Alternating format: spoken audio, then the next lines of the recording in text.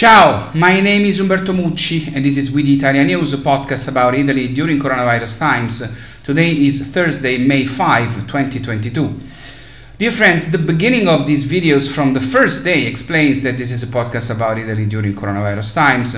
But for the first time after more than 300 videos, there is no new important news about coronavirus in Italy to mention in this video. Hopefully it means that the worst is over, probably, and with a bit of luck, spring and summer will be quite good, or at least this is the concrete hope. I gotta be honest, I continue to put the mask in the supermarket even if it is no longer mandatory. The key moment will come in the fall, when in the two previous years there have been new very bad waves. For the moment, the situation is more or less stable. The virus circulates and still kills people, but thanks to the success of the vaccination campaign, Italy is learning more or less to live with it.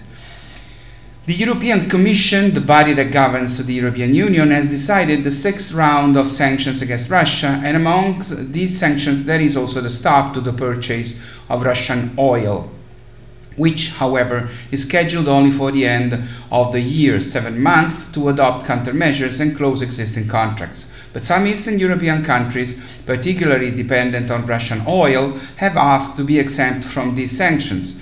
Hungary even threatens to veto the sanctions. The European Union, in fact, works only with the unanimity of all 27 countries, and this complicates decisions.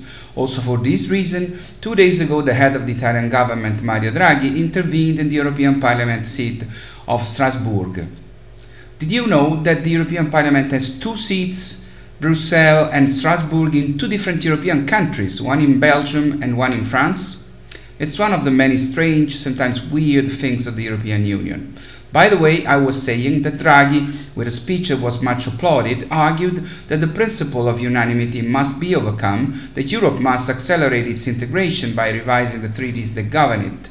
There are 4 pillars of the new Europe hoped for by Draghi: a common and united energy policy, a common defense, a federalism that is finally able to function, a common debt as a weapon to face the great crisis of these times. In practice, finally, the United States of Europe as a space not only economic, but also of defense of human rights and dignity.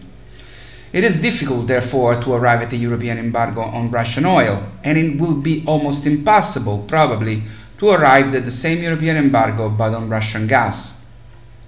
The Italian government minister in charge of environment and energy, who actually has the official title of Minister for the Ecological Transition, has stated that Italy needs 6 months to reach the 90% storage needed to get through the next winter with some peace of mind if the Russian gas supply were to be interrupted. In this case, therefore, it would be necessary to apply austerity measures by further reducing the consumption of electricity in our country. Considering that before the war Russia was sending us 40% of the gas we were using, based on the measures already taken by the Italian government and those planned, Italy will not be able to fully replace Russian gas before the end of 2024. According to the government's estimates, interrupting the purchase of oil and gas from Russia would also lead Italy to a further chain of price increases that would affect economic activity, consumption, and employment. Inflation would rise to 7.6%, and at the end of the year, GDP growth would stand at 0.6%, and in 2023 at 0.4%. This would also mean the loss of 1.3 percentage points of employment in 2022 and 1.2 points in 2023. In concrete terms, about 293,000 Italians would lose their jobs this year, and another 272,000 next year. And obviously, Italian families and companies would also pay a very high price, which for some would or could be unbearable. But there is also good news. As of March 2022, employment growth continued in Italy, with the number of employed people back above 23 million. The employment rate rose to 59.9%, a record high since it has been measured. The increase observed compared to the beginning of the year, amounting to almost 170,000 employed, is mainly concentrated among employees, i.e. hired with a contract by a company. Compared to March 2021, the growth in the number of employed is 800,000 units. In more than half of the cases, it concerns employees with fixed-term contracts. The unemployment rate in March fell to 8.3%, returning to 2010 levels.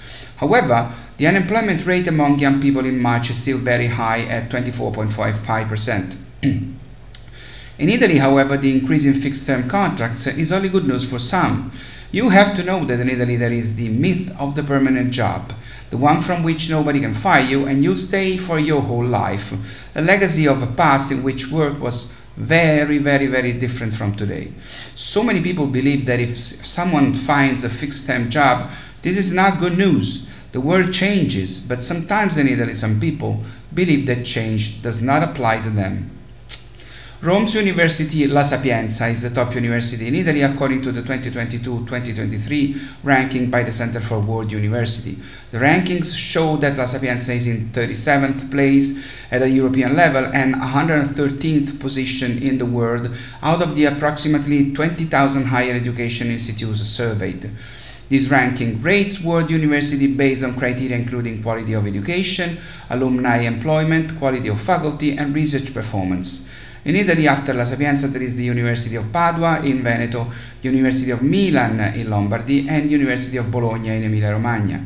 The news comes a couple of weeks after La Sapienza confirmed its position as the top university in the world for classical studies and ancient history in the 2022 edition of the Quacquarelli-Simons World University Rankings.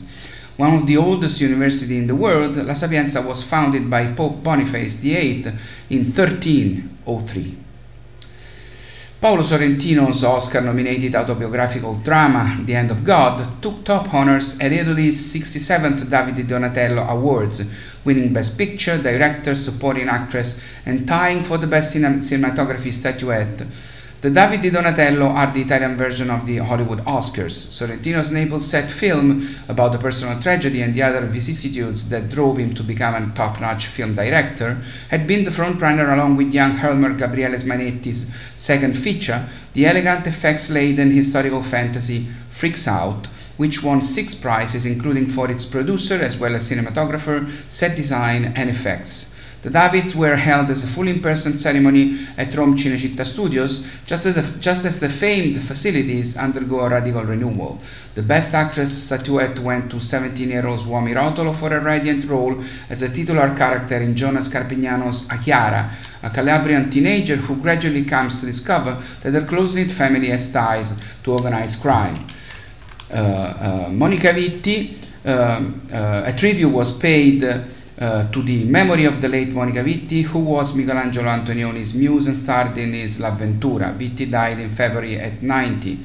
Giuseppe Donatore's Ennio Morricone Doc Ennio took the Best Documentary David. The Davide Donatello Lifetime Achievement Award went to stage and screen star Giovanna Ralli, 87, who embodies the grandeur of cinema italiano, having worked with maestros such as Vittorio De Sica and Roberto Rossellini, and alongside Marcello Mastroianni and Stefania Sandrelli, just to name a few. Well, my friends, it's all for now. It's all for today. Please continue to stay safe. My name is Umberto Mucci. This was We the Italia News. I'll see you next Monday. Ciao from Rome.